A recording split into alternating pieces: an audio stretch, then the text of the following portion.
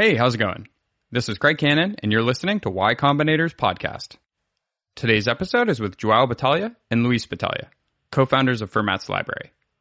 Fermat's Library is a platform for annotating papers. Each week, they send out a paper annotated by their community.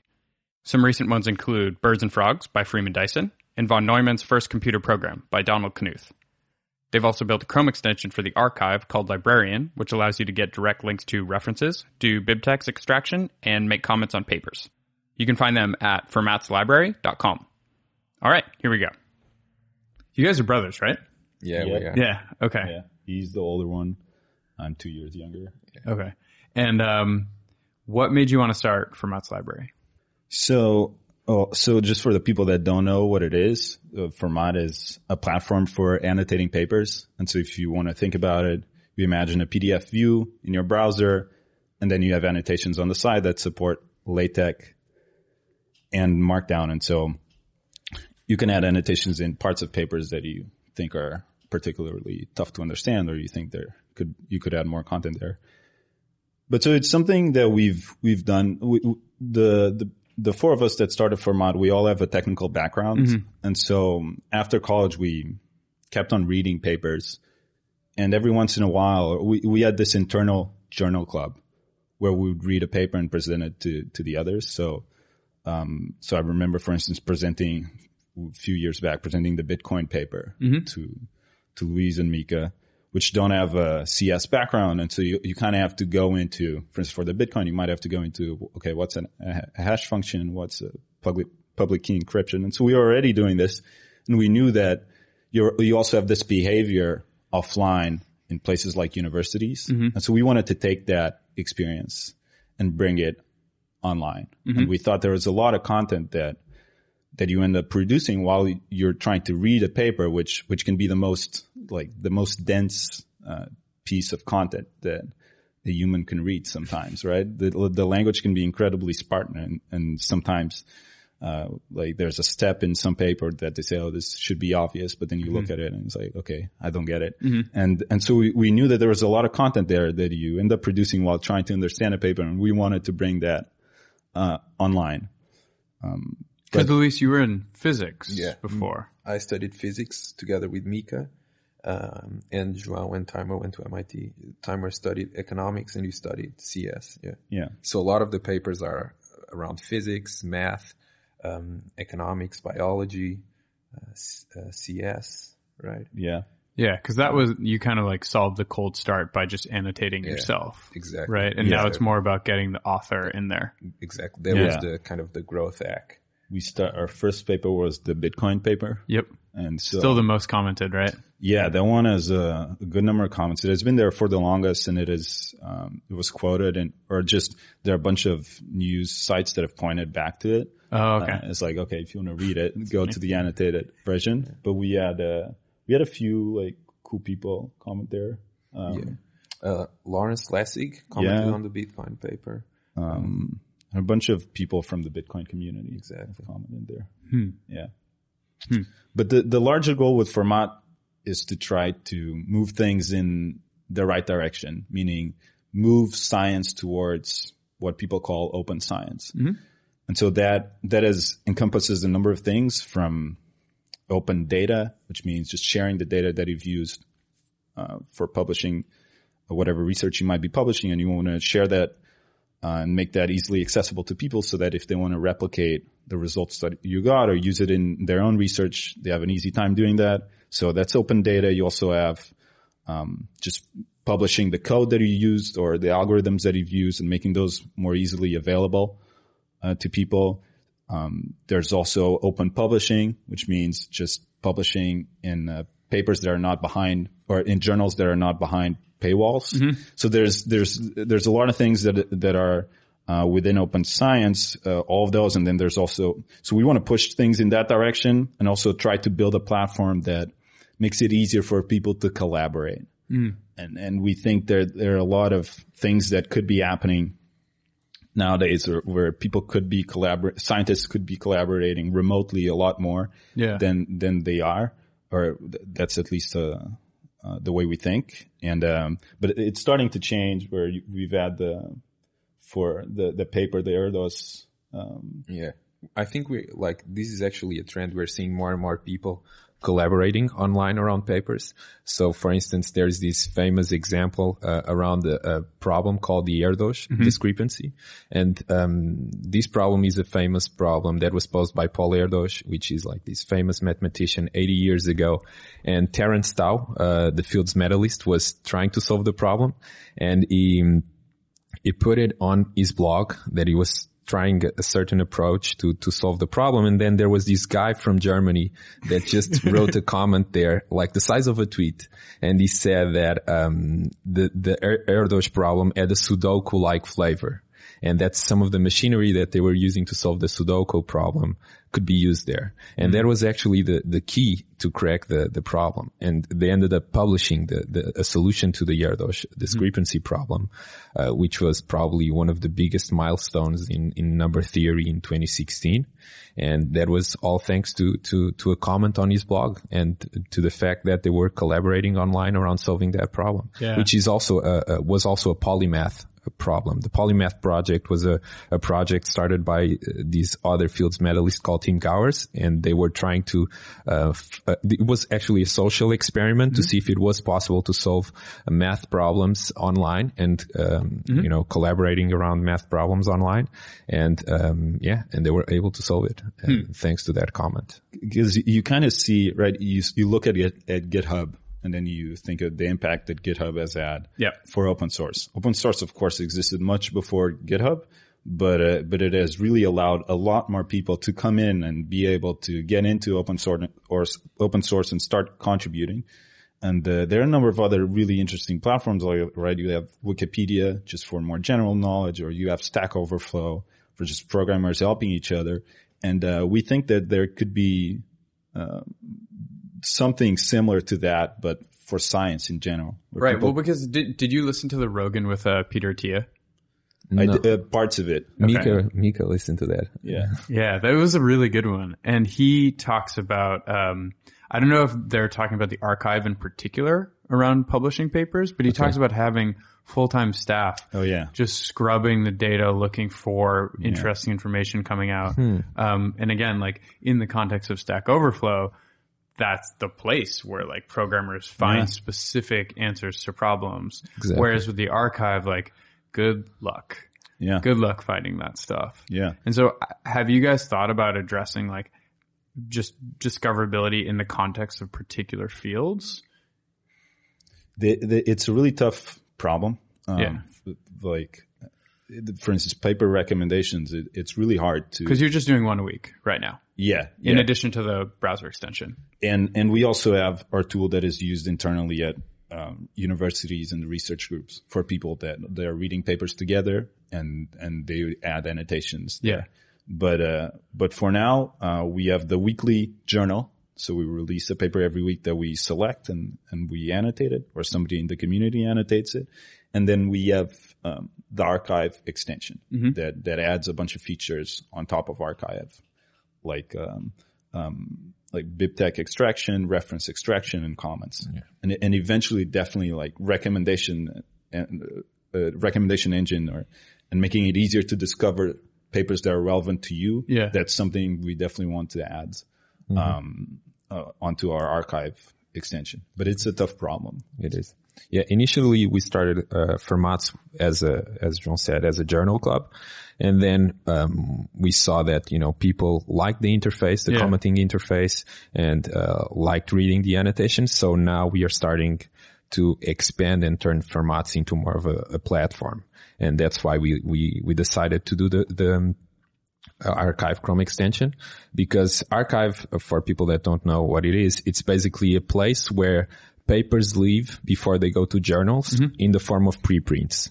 So they are like drafts before they go to journals.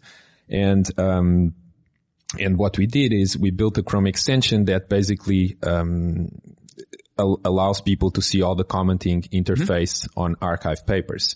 And so you don't have to go to another website. You're just reading archive papers and you see the comments on the site if you have the Chrome extension installed. Well, and a lot of these papers don't even have comments they on don't. the page. Like best case, you're emailing the author. Exactly. Yeah. They don't have. Okay.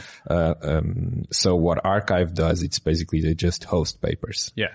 That's the core functionality of Archive. And so, one of the things that we noticed is that especially for, areas like machine learning and deep learning, Archive is super important because the new papers are coming out, at such a high rate that people don't wait, before the papers go to journals, before they start working on top of it and using the stuff that other people discover. So, all the papers are published on Archive. And so you need a way to distinguish good quality work from bad work. If you are reading a paper on Archive that hasn't been peer reviewed or something about machine learning. And I think that's why the librarian extension is so important in fields such as machine learning and deep learning. Does the librarian extension have a rating mechanism as well? Like how do you distinguish good from bad work? Right now it's only through the comments, but we are actually thinking about implementing some sort of rating system for papers. And we're probably gonna we've been thinking about that for a while now, and we're probably gonna run a few surveys to our audience because you could do it in a number of ways. Like rating a paper, you could do it. Obviously, there's like likes or dislikes or upvotes and downvotes. So you could either just have an holistic rating for the whole paper. You could also imagine rating it on a number of different aspects of the paper, right? It could be about, okay, how big is their data set if they're using some data set, or what do you think about their method? So you could have a more complex rating system. And so we've been thinking about that a lot, and we're just trying to figure out what makes the most sense there. But that's also definitely we would love to add that to Archive, or to our Chrome extension for Archive. Exactly. Yeah. So how do you think the collaboration plays out then? Because I understand how, say for instance, you're a physicist, you start commenting on someone else's paper, you start a discussion that creates a new project, right? Do you think you'll go further than there? Like, you talking about like forking and that kind of stuff?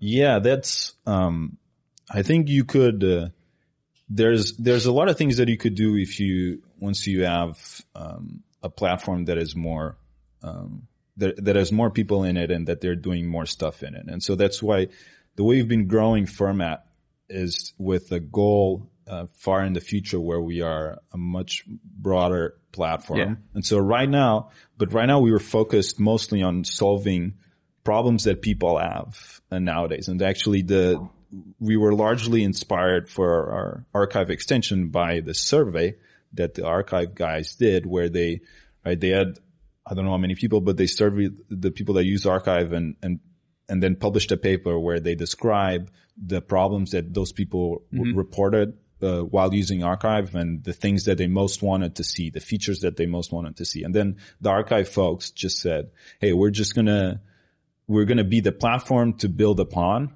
and we're not gonna do all of these things that people would like us to do, but here it is. This is what people want to see. If there's anybody else that wants to work on this, here are the results of the survey. And since then, they've actually done a pretty great job of like building an API and wanting to become more of a platform. And so, there's a lot of ways that we envision that you could have, collaboration around science. And so, yeah, like forking a paper or forking some type of research. Or data. Exactly. Or data. There's a lot of things that you could do, there. It's not something that we're focused on right now. Right now, we're just trying to solve these problems that people have pointed out and create a place where people can, just post comments and discuss around, a paper. Yeah. An example of the problems that people mentioned was like, for instance, reference extraction. So if you go to a PDF, you have, at the bottom of the paper, you have the references that they used. And most of the times when people want to search the references, they have to copy the text in the PDF, put it on Google and try to find the link to the paper.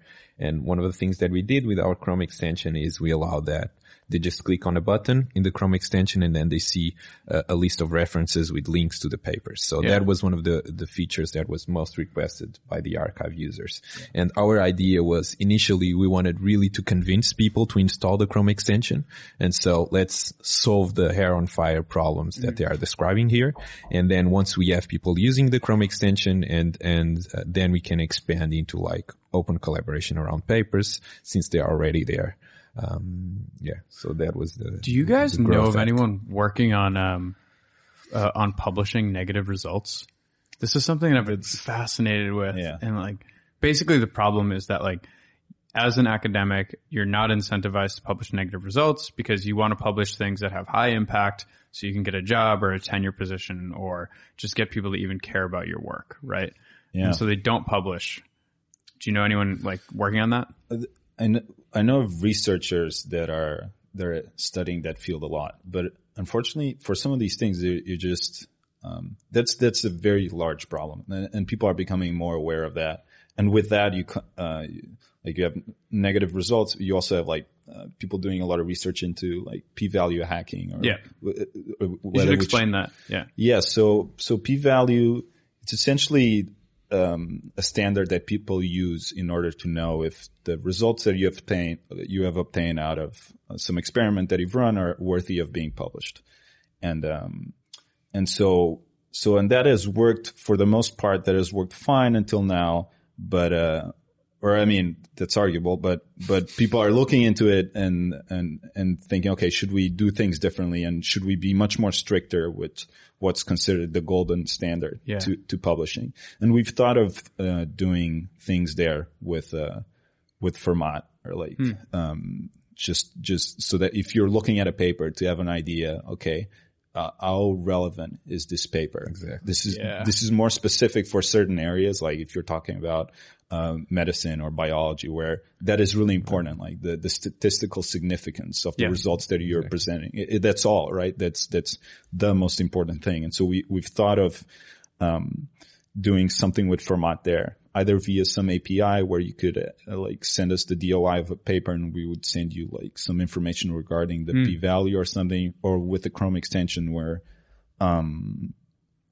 you'd see that information displayed very prominently, saying, hey, like there might be some p-value hacking here, or this is very solid research. Because there is a very big problem, and people are realizing how prevalent it is, especially in things like economics and biology, nutrition. Yeah. I mean, it came about. I was just talking to a friend who's doing a PhD at Cambridge in bio. Yeah, and it's a big thing. Yeah, and only by attending a conference in the States did he realize that there was someone in Australia working on the exact same problem as him concurrently, and they're failing at the same types of experiments, but because they don't publish them, like no one knows the results, no one knows the methods, and essentially like these, traveling salesman type problems that people are so excited about quantum for, like trying all these permutations, are happening at a smaller scale,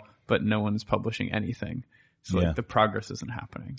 Yeah. And part of it is just the way research is done, and you come into it and you're trying to find some correlation usually. Yeah. Right? You will be trying to find some trend in the data, and you are going to usually have that bias. You're trying to find some correlation in publishing that. And so, you might need to change things dramatically in order to get people to start publishing negative results, which are like, could be incredibly useful for other researchers. Yeah. But there are a bunch of people, working on that. There's this researcher at Stanford. I'm forgetting his name. It's John, and then I forget his last name, but he actually just went on this podcast, Econ Talk. And really? Yeah. I love Econ Talk. Yeah. That's so great. You should listen to that podcast. And actually Timur has been talking to that professor. I think he's a professor at Stanford. And he has analyzed more this subject, but more relating to economics, I believe. But he's found a lot of the things that we're talking about here, like they're prevalent also in economics. Cool. Yeah. Let's go into the Twitter questions. So we have a ton of questions. You guys are very popular on Twitter. So congrats on your great following. Let's see. Let's start with something broad. Tanner Goblinstein asks, what are the most interesting papers you read in the past couple of years that are not widely known? That's interesting. I end up reading all sorts of papers from different areas. Like, how do you get the papers actually? It's just like random walk. Really? It's basically a random walk. It's funny. Yeah. Or sometimes you'll think, for instance, I a few months ago, I got like a Fitbit to track like my sleep. And so I wanted to read papers about, sleep. And so that just got me into like a random walk around like research around sleep. And then I found a bunch of interesting things. I ended up annotating a paper about a big study in Finland that was done in regards to the association between sleep and mortality. There are a bunch of really interesting things that I learned from there. For instance, that like if you sleep less than 7 hours, that's associated with higher mortality. But if you sleep more than 8 hours, that is also associated with higher mortality. Really? Yeah. So have you changed your life based on that? Yeah, no, I try. Well, not that I was usually more on the end of not sleeping enough. But there was also another thing from that research that apparently sleep quality doesn't matter as much, at least for mortality, which is kind of counterintuitive. But it seems that just sleep quality is very closely related to the amount of sleep that you're getting. Okay. So like 7 hours of like okay sleep versus 7 hours of great sleep, that's kind of hard to distinguish. Seriously? So you like sleep on an airplane your whole life apparently, and live as long? Yeah. Wow. Apparently. Maybe your life will be a little bit more miserable, but so it's hard sometimes to pick the favorites, but there's one that is also kind of random, but it's a paper published in the 90s about the Simpsons paradox and the hot hand phenomena in basketball. So the hot hand phenomena in basketball is, right, you think that, okay, because they just made a field goal, like the next one, they have a higher chance of making it. And so there's this researcher that in the 90s looked at a data set from the Celtics to see if for free throws, if that was true. And so, and before they had asked students at Stanford and Cornell, like 100 students, if they thought that, okay, if they just made the first free throw, for the second one, are they higher? Did they have a higher chance of making it or not? And there was something like 68 of the 100 students that were asked that agreed, and they thought that was true. And these are like people from Stanford and Cornell. Yeah. And so then they looked at this and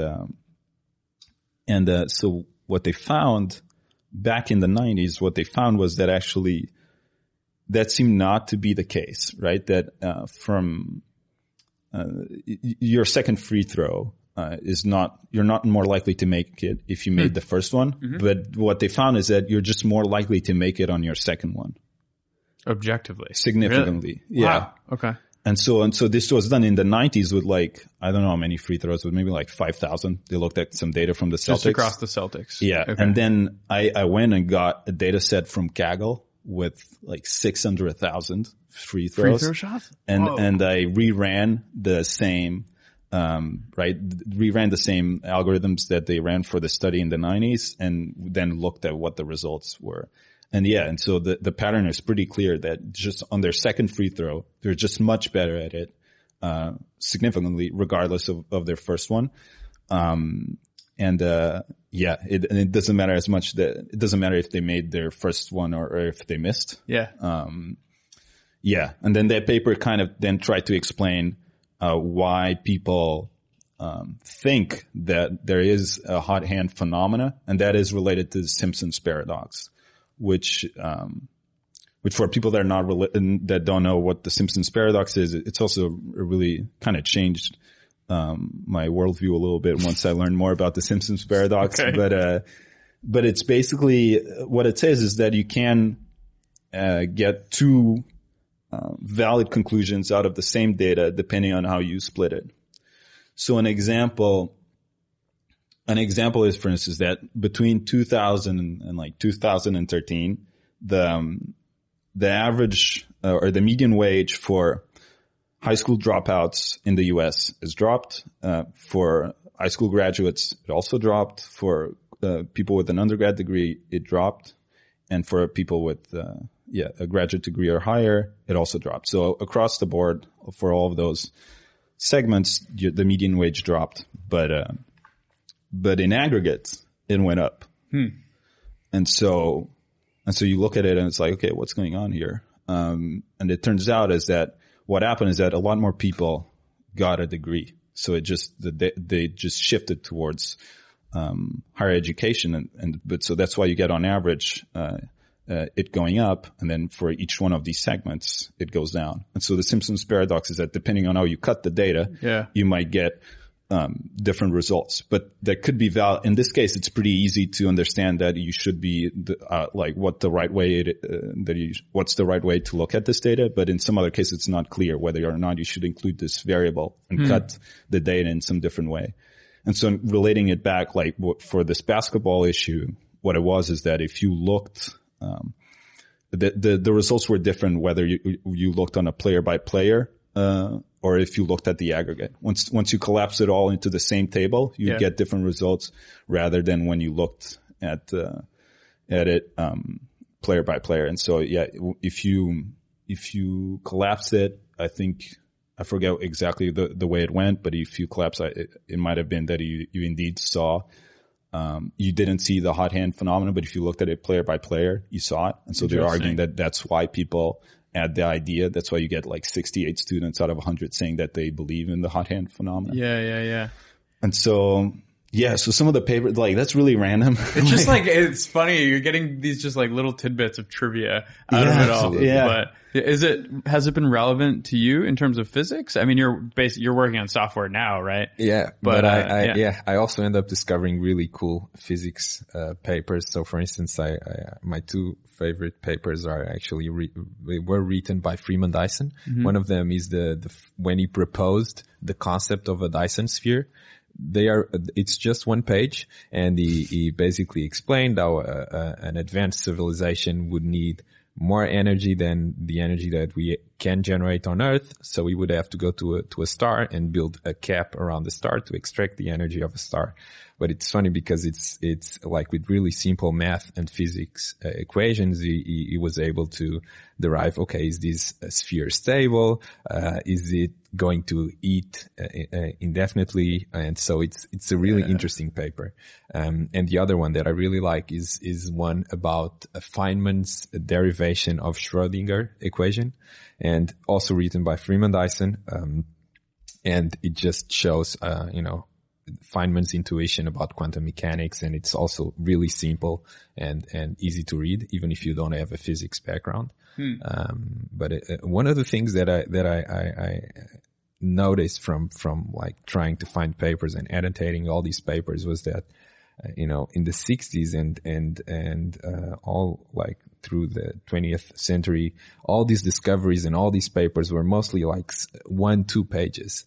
And it's so fun. And also fairly simple to read. But, the discovery of the neutron, it's like maybe one column, just the discovery of the positron, the Dyson sphere paper. They're really short papers and fairly accessible. Why do you think they've gotten so long? Is it sort of like, David Foster Wallace citing a million things because he doesn't have confidence? Or like... I think it's also a consequence of a field developing. Yeah. You just have, more complex, questions and so it's harder to write. I think they're also a little bit more detailed as to the methodology, and the format of papers has gotten a little bit, more formal in that sense, where people follow a very specific format. And I think that has added on to it. Yeah. But nowadays they tend, like the gravitation wave, that we annotate. Yeah. That's what, like 15 pages? Maybe. It would be interesting to analyze like the constraints in terms of size that the journals were imposing. Yeah. Like 50 or 60 years ago compared to what they're doing now. if they are like forcing people to write, they were forcing people to write shorter papers back then. Not sure, but I mean, like if the discovery of the positron paper was published today, I bet it wouldn't be just a single column. Yeah. Well, are they intended to be more reproducible now? Good question. Maybe. Yeah, I think, or maybe it's just more complex problems that they are tackling now. Yeah. It might be the case. Yeah. Yeah. It's definitely not going back. It seems like you don't really see a trend anywhere of shorter papers, but, yeah, it's interesting. Yeah. You go back to the 60s and 50s and it was pretty nuts. Yeah. Man, glory days. Yeah. All right, cool. So, let's go to another question. Polaris7 asks, what are the necessary ingredients in a good and impactful science writing?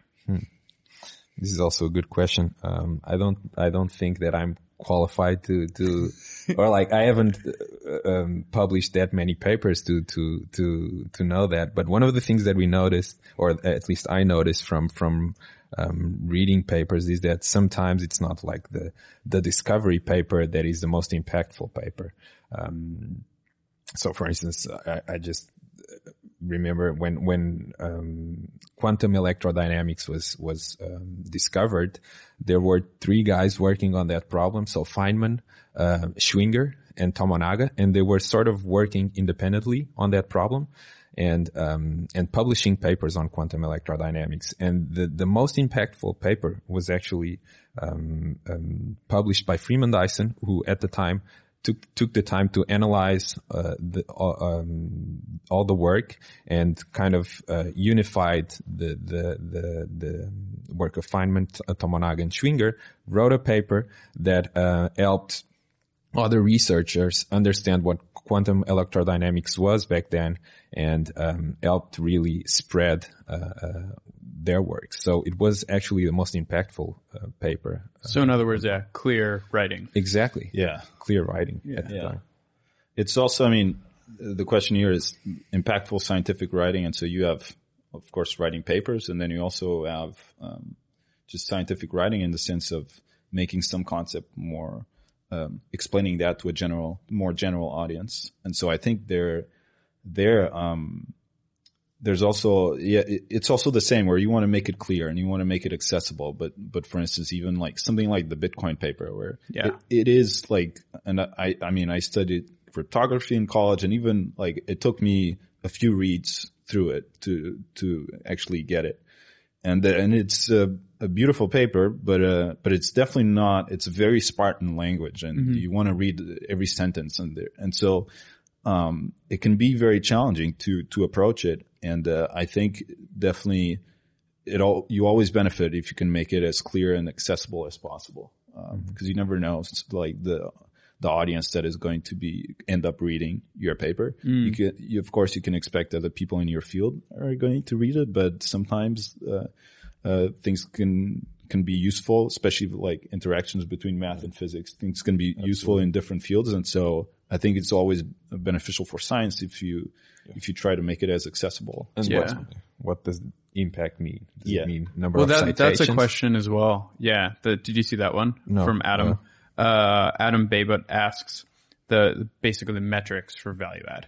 Exactly. What does impact mean? You know, if it's the number of citations that you get, or just the number of people that, you know, learn about a certain subject because of a paper. So in that way, a review paper can have a really big impact compared to a discovery paper. Yeah. And so it's one of the problems that we also think about a lot. These metrics and what are the incentives in science, and what makes people want to publish a paper, or why should people worry about clarifying a paper and making it understandable to as many people as possible. Yeah. Do they have the incentives to do that? How can you create incentives to do that? Right. And then sometimes, if the metric is just number of citations, sometimes it's not aligned to making the paper understandable and comprehensible to a large audience. Right. I mean, is that a question that you guys have to tackle? Because, you know, on one hand, you want to illuminate these papers that people could potentially learn from.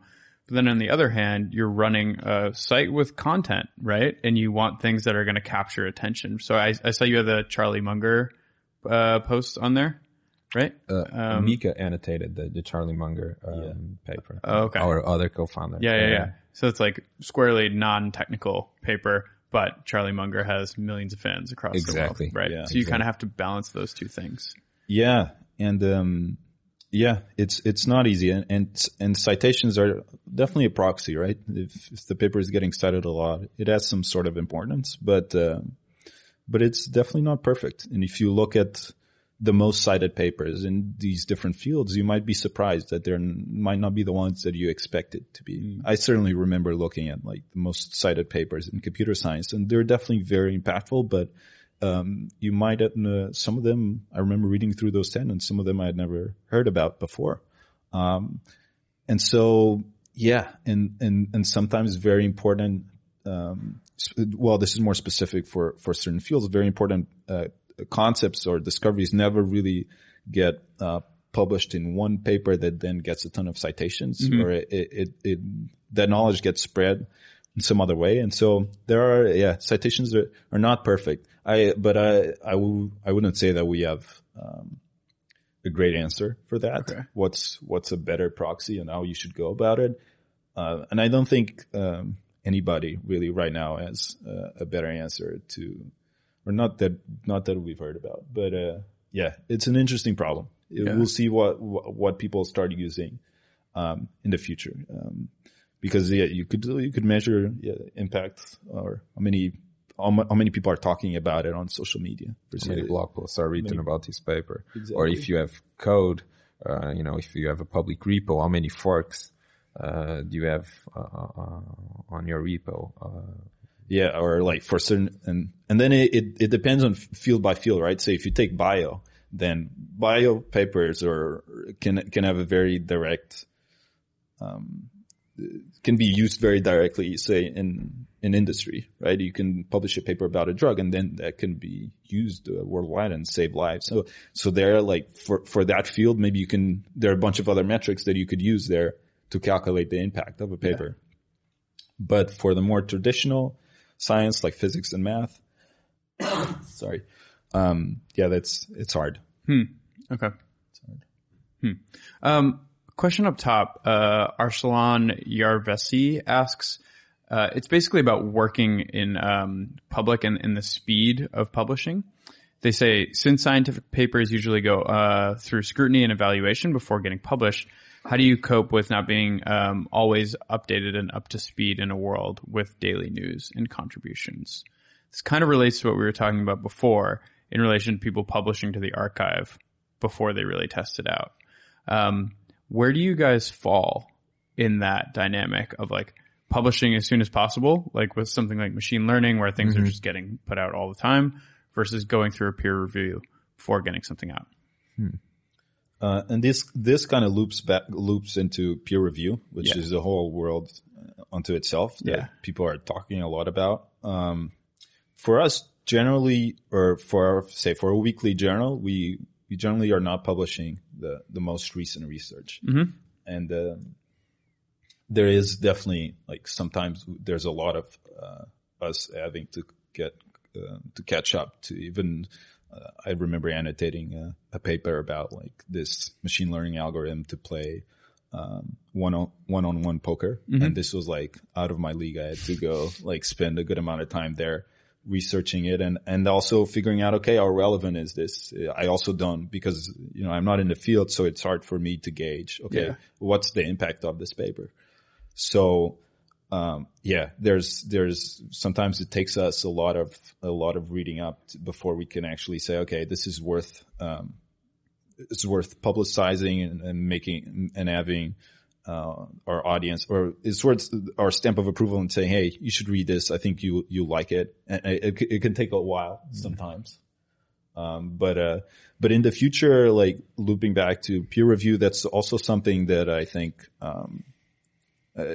the system nowadays does not seem to be perfect for the way things work nowadays. And we would love to see either Via Format or some other platform to try to tackle that and try to do something to make the peer review a better system or to change it significantly. I think there's a lot of work left to be done there, which can have a very significant impact in science, right? That's part of like one of the most important aspects of science is just, okay, having a very skeptical mindset, looking at it with a very critical eye and seeing, okay, is this something that we can build upon? Is this something that we're going to add to our foundations to build more science upon this? And so that's a very important aspect of science. And I think it's not perfect and could be better. Yeah. So Anvil Rotterdam asks, have you ever thought about building a tool for annotating books? Something like what Patrick Collison was talking about in this thread, where he basically says, I'd pay a lot more for books if I could see the highlights, annotations, and marginalia of friends or people I follow. Yeah. No, I think it's actually a really good question. And we have a friend, Jess Riedel from the Perimeter Institute. He's a researcher there that wrote about these on his blog. And I think that besides annotating academic papers, it also makes total sense to annotate books, and especially kind of introductory books about science. And he gives this example of a book that is used by thousands of students to learn classical mechanics called Goldstein. Mm-hmm. And there is a section on that book where they talk about this transformation called the Legendre transform. And he does a bad job at explaining what it is.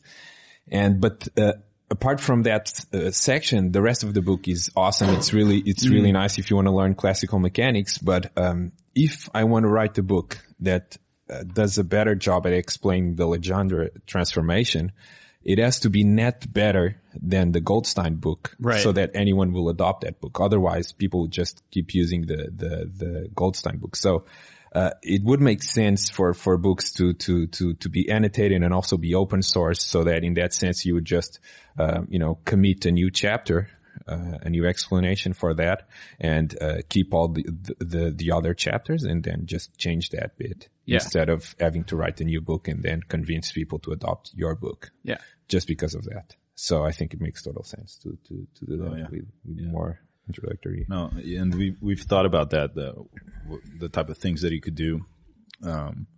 If you had some platform where you could have books that kept being updated, and you could have, okay, this is the standard for learning calculus, where this is constantly being up to date. You're adding exercises to it. People are forking it. Like if you need more information about this, you're not understanding it, you could deep dive into it, and you have a bunch of additional content that is attached to it. Really feels like something that should exist. And we've thought about it, about doing something with Format for that. It's so many things. Well, just in terms of copyright, are there massive issues there, or is that possible? I think you might be facing some of the same challenges that Wikipedia is facing to an extent. I think it would depend a lot on the format that is used. I do think there's, for something like this, you'd probably benefit from having some editor or like a team of editors to curate and to see, okay, should we add this? Should we not? To an extent, to be a curating voice. In terms of copyright, you could run into some issues there. Well, some of these, especially the classic books, like on electromagnetism, or like they're out of copyright. Yeah. A lot of my impression was that these are maybe even like current books coming out, like popular fiction, even as annotated by X famous person. So I mean, maybe if they gave away their notes for free and they were just a layer on top, then you're good. But if you wanted to, resell your own version of the book. Yeah, that's interesting. There's also some some legislation. Well, there's fair use where you can use a piece of content if you're adding onto it, or like, right, this is why you can have like a video on YouTube with a snippet from a movie if you're reviewing it. There's some precedent there for doing this type of thing. But for more general books, I also agree that it would be amazing, because we were just talking about this.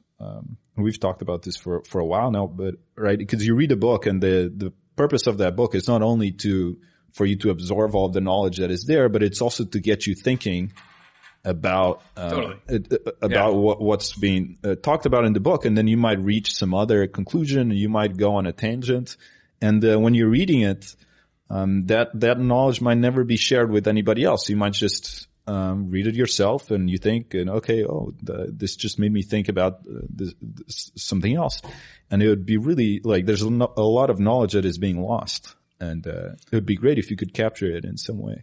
The Amazon Kindle Highlights site is one of the saddest things I've ever seen. Yeah. Have you ever done that? We have Kindles, but we haven't explored it. Oh, yeah. So there's a whole web interface for looking at all of your highlights across all of your Kindle books. It's not good. So do you use it for anything? I mean, sometimes I go back. So like the best way that I've found for me personally to retain is to buy the audiobook and go through a book a couple times. And then my retention goes way up. But occasionally I'll be just like, what was that passage in, whatever book? And I'll go back onto Amazon, and you can it's from Amazon. Yeah, and you can dig through your highlights from your Kindle. I think I've seen like a startup that does that in a better way. Kind of pulls all your highlights and organizes them. On the Kindle highlights.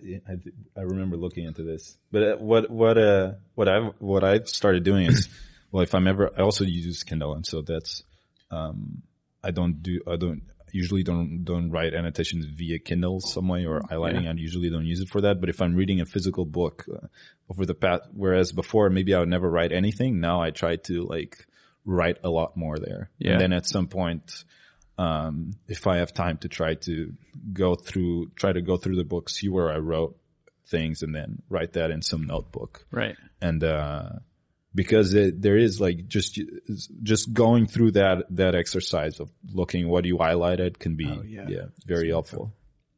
Yeah, I mean, I was an English major in college, so like I've forgotten more books than a lot of people ever read in college. Yeah. And one of my professors actually recommended this, which is basically take a 5x7 index card, and as you're reading the book, you're making little notes, right? You're like, all right, this character does this, or like this is an important point. And then at the end, you basically write a paragraph to your future self describing your memories of the book and what happens and like important ideas. And that can really like trigger it for you to retain. But past that, like, I don't know. Yeah. No, but I remember in school, or back in Portugal, we all have to read this epic poem that is like, it's called the Lusíadas, and it was written by a poet back in the day. It's about the Portuguese going from Portugal all the way to India. The Portuguese discoveries. And so I remember we had a version. You had the original version, which is pretty thick. And then we also had the version that had annotations on the side for each verse, or not for all of them, but for a lot of them. And that made such a big difference, right? Because you're reading in Old Portuguese, which by itself is already hard to tell. And then he's making references that you have no clue about. So much historical context in every word almost. It was right. The names of all, like India was not called India. So right, everything is different, and you're reading it through the first time you go. It sounds great. It rhymes. Yeah. But you don't understand a lot of the context behind it. And if you go through it and, you read through it, and then on the side you have, all this rich content that really only adds on to your experience and makes it much more memorable. You can map it out in your mind and create much more connections. It really enriches your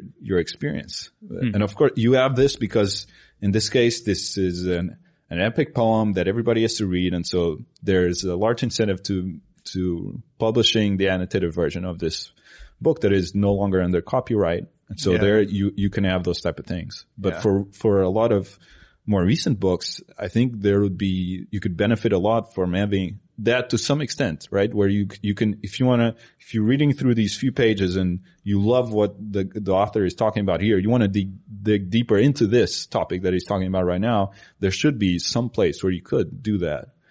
But yeah, it's just nobody has actually built this. I mean, I think that like defaults toward the blogosphere for most people. Yeah. They just like some people summarize books and like write Amazon reviews. And yeah. But then the thing there is that, and sometimes that content does exist, but being able to find it easily, having that like in your fingertips can make the whole difference, right? Where even if maybe you could spend like a minute like searching on Google and you'll find the content that you're looking for. But if it was right there, you could just click and it would pop up and you'd see it. Then it would be much more likely that you would end up reading that content. Those type of things make a big difference being right there. Do you find that annotations sometimes are best done by someone who is not the author of a paper? What's interesting is that, the authors of the paper, sometimes, they are not going to know where people are going to struggle understanding the paper, oftentimes. I remember when I was annotating the Ethereum, white paper, right, written by Vitalik. I went through it and then I emailed him, and it's super quick to reply, and he replied back with some of the questions that he gets the most about Ethereum. Makes sense. And then, but when you're writing it, you have no clue. You've worked it out in your mind. Some steps you might skip because you just have internalized them by so much. So you only you only know where people are going to struggle once you put it out there and you start getting questions. And so, so sometimes the authors are not the best. Every time we talk with an author, I think it's easier for them to answer questions about their papers than to annotate the paper. But then if you have another person annotating a paper, I think it's easier for them because, with the authors, we see that a lot. Just ask me questions, I'll answer them. But sometimes I don't know how to enhance or add content to my own paper. Yeah. You guys could provide that service for sure. You could like reverse engineer clear papers. It's kind of worth noting that this is a side project for you guys. I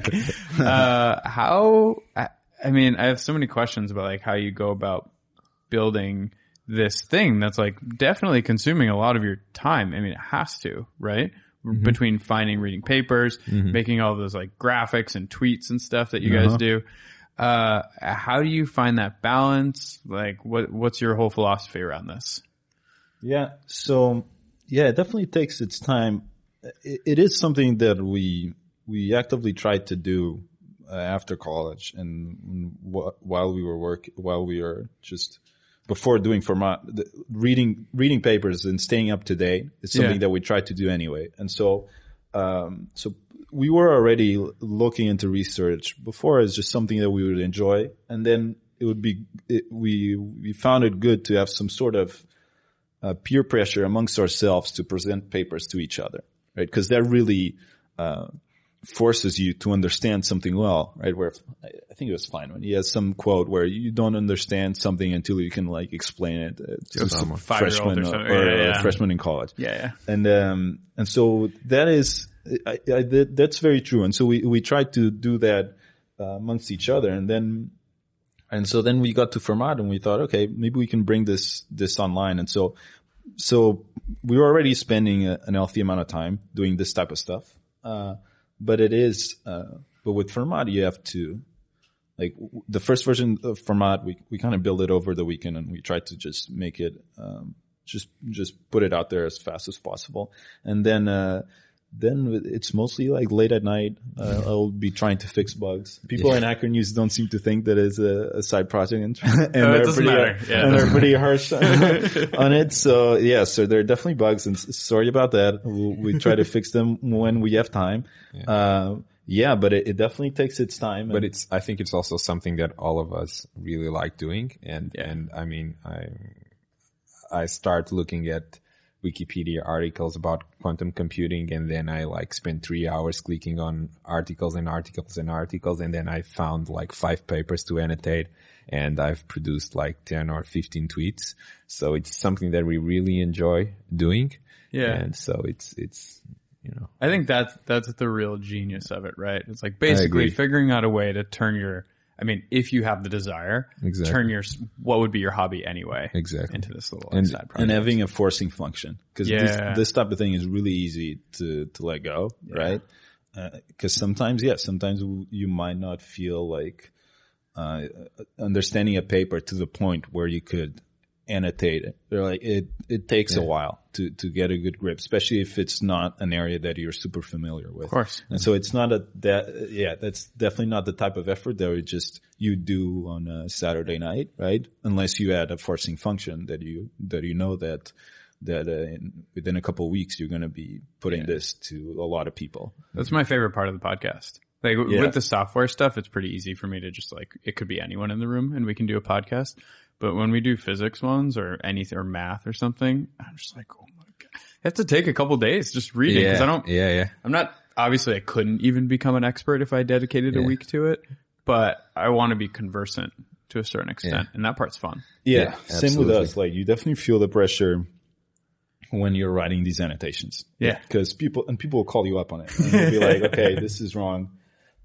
Or you missed this. And so when you're writing it, you want to be really careful, make sure that what you're saying is correct. And you know that you might have somebody that actually, a college kid or whoever that is reading through that paper and then is going to use your annotation to help him understand. And so you have the responsibility. We feel that responsibility towards those people to do a good job at it and when we put an annotation, we want to stand by it, and we want it to be of quality. And it's funny. It's like the more you annotate a paper, this is like a circle, and the more you annotate a paper, there are more people there are that are at the edge of starting to understand what the paper is about. So you start getting more and more questions because the circle expands, and then you just have more people that are like starting to understand this topic about number theory or physics or whatever. So you get more and more questions about the paper. So it's like, and then when do you stop explaining a certain concept? So it's like you want to annotate a paper about number theory. Okay.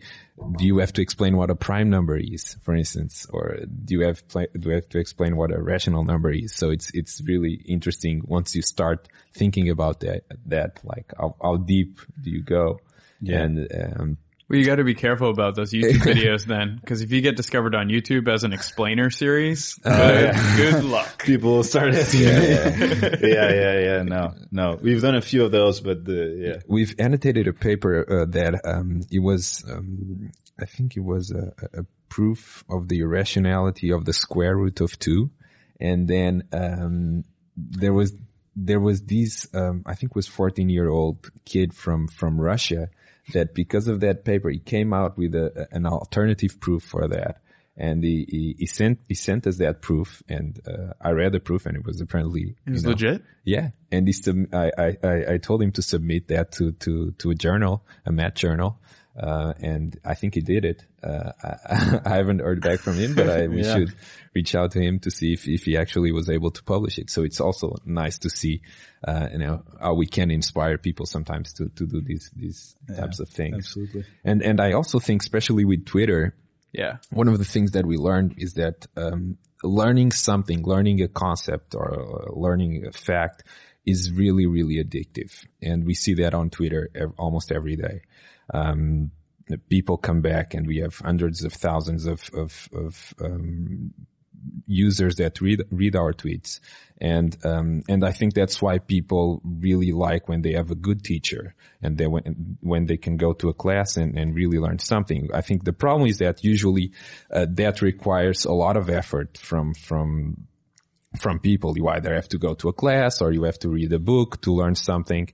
And I think what we're able to do with our Twitter account was to provide that same feeling, the acquiring a quantum of knowledge but at the cost of reading a tweet, which is really easy for the reader. Sometimes it's really hard to make those tweets. It requires a lot of reading and thinking, how can you explain something with just these characters and an image maybe. But once you get to that and once you're able to teach someone a fact or something, people really like that. And I think it's something that, there should be more people exploring that on Twitter. It's a very particular medium. But there's a lot of people that are attracted by that. You might not, a few years ago, I would have been very surprised, but now you have all of these scientific, or be it explainers, but you have people that have millions of followers, and what they're following for is for scientific content, or they just want to learn. Yeah. And so that's something very uplifting that we've learned, that there's a lot of people out there that want to learn. I think it's too easy to get down on those people. Yeah. They're just like, oh, this is like base, it's fun facts or whatever. But like at the end of the day, like that's good. Yeah. Like, people are excited to learn. They want to learn. And then you like extrapolate it out a little bit more and you look at someone like Dan Carlin doing the Hardcore History podcast. Like, I think if you had objectively like written that down, you're like, all right, I'm going to produce 25 hours of content about the cons and people are going to be into it. I would have told you no fucking way. Yeah. And then you look at it and it's like millions and millions and millions of downloads. Yeah. Like, that's pretty cool. There's some things you look at it and it really catches you by surprise. I mean, this is parallel, but it's like Wikipedia, for instance. If somebody had pitched Wikipedia to me before Wikipedia existed, I would have never guessed that would be possible. Yeah. Because like, how are you going to do this? Like, no incentive, just people are going out of goodwill. They're going to add content to it, and it's going to be good content, reliable things that you can use to learn. And that's just right. That's not something that you would initially think would fit with human nature. But people surprise you for positively, right? And the same goes for like Stack Overflow. Like, people just out of goodwill, they will go out and explain.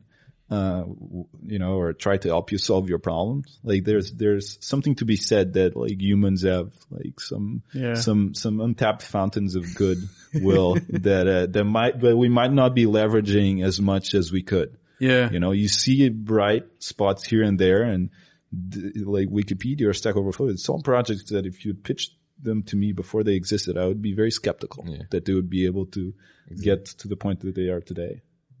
Of all the parallel universes, we are in the universe where Wikipedia exists. Exactly. There's got to be a lot of parallel universes where Wikipedia didn't survive. Yeah. Yeah. Well, absolutely. I mean, it's like when you talk about you guys expanding, you almost don't have to over-engineer the incentive mechanism. If you believe that is true, right? Like, annotating more papers is objectively interesting. Exactly. To people. Yeah, for sure. We have people, I think, we'll always have people that are going to be interested in consuming the content and reading. Then you have the other side. How do you create incentives for people to annotate the papers? I think that's a different game. But yeah. Some things is just that it takes some time, and we are totally, when we started this, we knew that it would take time until people cared at all about what you were doing. And then it takes even more time to make any sort of impact on the issues that we care about. But for a lot of these things, even say, if you look at Archive, Archive was started in it's my age. So it's like started in August 1991. And it has taken a long time to get to where it is today. And if you look at the graph of submissions for Archive, it's completely almost linear. Yeah. There's no startup exponential hockey stick growth. It's like completely linear, but it's arguably one of the things that has had the most, or that has impacted, the making of science or the distribution of science the most. But it just took a while to grow. And it seems like it's just going to keep growing linearly. But sometimes that's what you need. And so we are totally mindful of that. And we know that like this might take a really long time until you can get to do what our ultimate vision is and to build that out. But, some things, they just take some time. So do you feel pressure to achieve like profitability or even like sustainability in the business of it all? Not at all. We never really thought about that. Because also probably because this is a side project, we never really thought about monetizing or achieving profitability. It is like for some of these communities, or like Stack Overflow, it's a for-profit company, and I think it does a great job at what it does. And I'm probably happy that it is a for-profit company because they're just more independent. And if they have a good leadership that takes it in the right direction, it's great because they don't need donation to ask for donations to keep going. Wikipedia is a nonprofit and they've been doing great. So it's possible to do it both ways.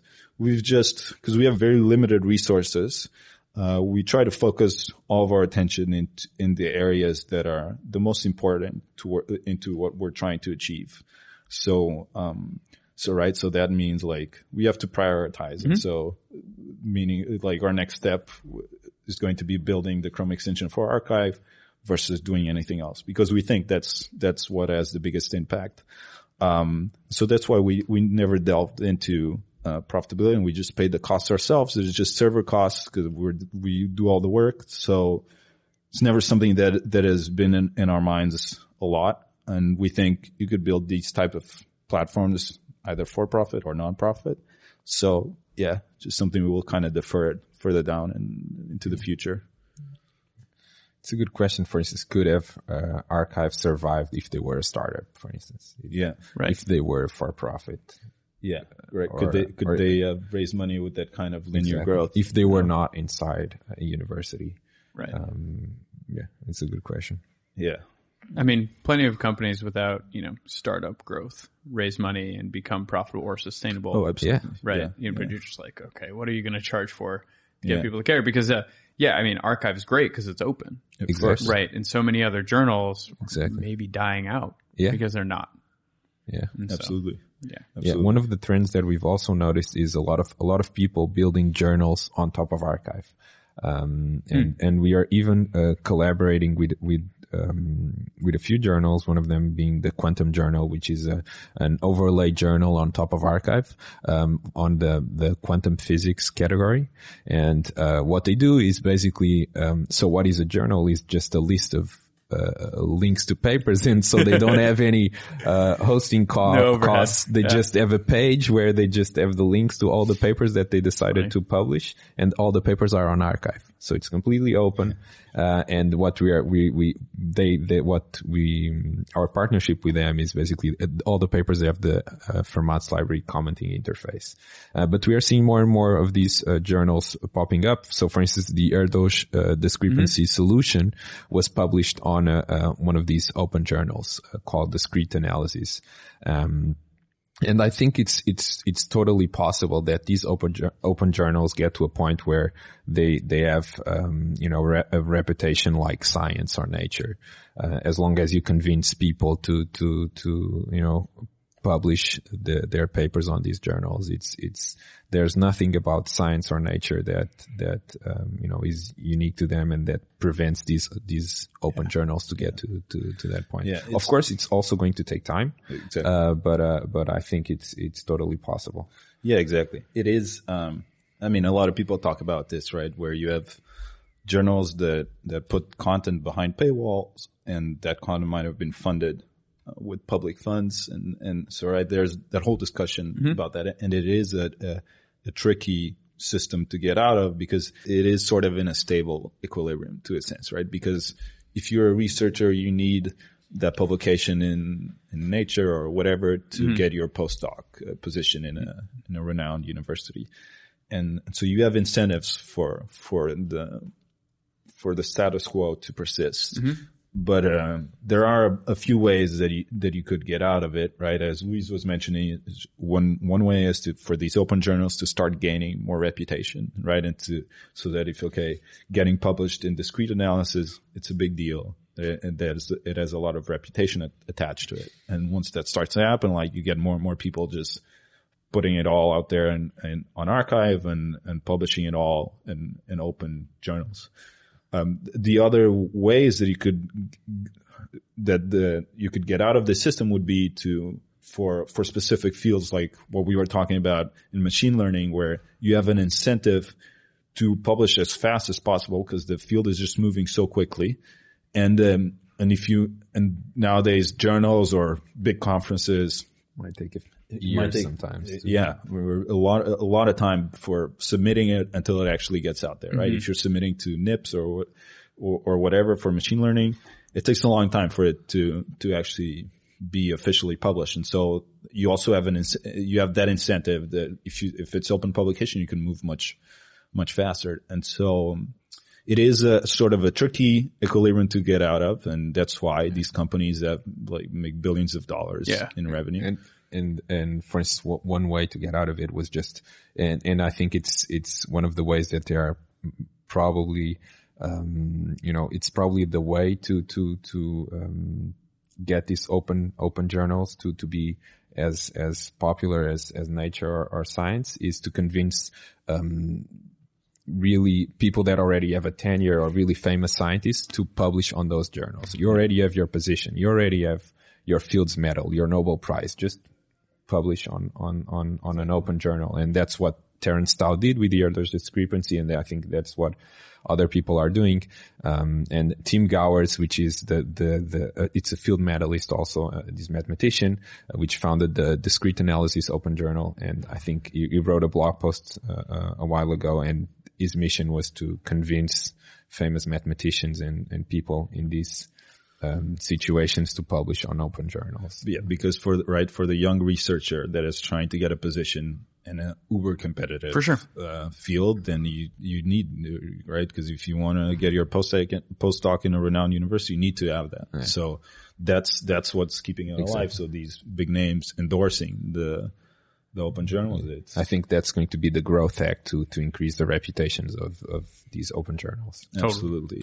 And it was interesting because it is a problem, and we definitely believe that that's the right direction. And while you're in the U.S., right, while I was studying at MIT, you don't even realize it, because if you're within the MIT network, everything is open. Yeah. Right. So you're accessing it. And when I was an undergrad, I didn't even realize. In other words, if you're literally on the MIT Wi-Fi, you have access to these journals that are paywalled, and you don't even see. Okay, this would be $30 if I was 5 blocks down that way.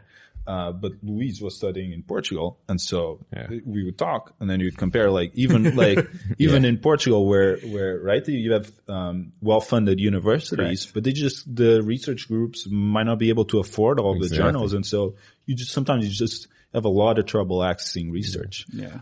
And so this is not in the US. It is big institutions have access to it, but in a lot of other parts of the world, the fact that a lot of research is being published in non-open journals has a significant impact. Yeah. Well, especially when legit CS papers are written by people who aren't associated with any university, right? They're just hobbyists writing things. Why would they have 100 journal subscriptions? Exactly. It's impossible. Never. Exactly. I remember even researchers in my research group, sometimes they would have to go through CERN to get through CERN VPN through CERN to get access to these papers. Yeah. Or I would have to email you and ask you to send me some PDFs. Yeah. You're a good brother. Yeah. I contributed. Yeah. $5. Cool. So if someone wants to contribute or help out, what can they do to help you guys? I think there are a few ways that you can help us out. You can annotate a paper on Fermat's Library. And so email us, team@Fermat's Library. Exactly. If you want to annotate a paper there. Could spread the word. And if you're at a university, then, exactly. we are, if you have a journal club, if you have a research group and you want to annotate papers and share them among your peers. When you create an account on Fermat, now you can also upload your own papers. Right? You have that option, and then you can share with whoever, and you can create your own lists. And so we have people at universities that use us already, or be it for classes and students have to read papers. And so they will post annotations on Fermat, or just within research groups, and they all decide to read a paper. So if you're at a university, and if you want to use this, it's completely free. So you just need to sign up. Yeah. Yeah, those are the two main ways that you can help us out. We're also taking cryptocurrency donations. So there's that. But really most of our costs are just server costs because it's all, so we don't have to pay salaries to anybody. So, So that's about it. That's the way to help us. Cool. All right. Thanks, guys. All right. Thank you for having us. Yeah. All right. Thanks for listening. So as always, you can find the transcript and the video at blog.ycombinator.com. And if you have a second, it would be awesome to give us a rating and review wherever you find your podcast. See you next time.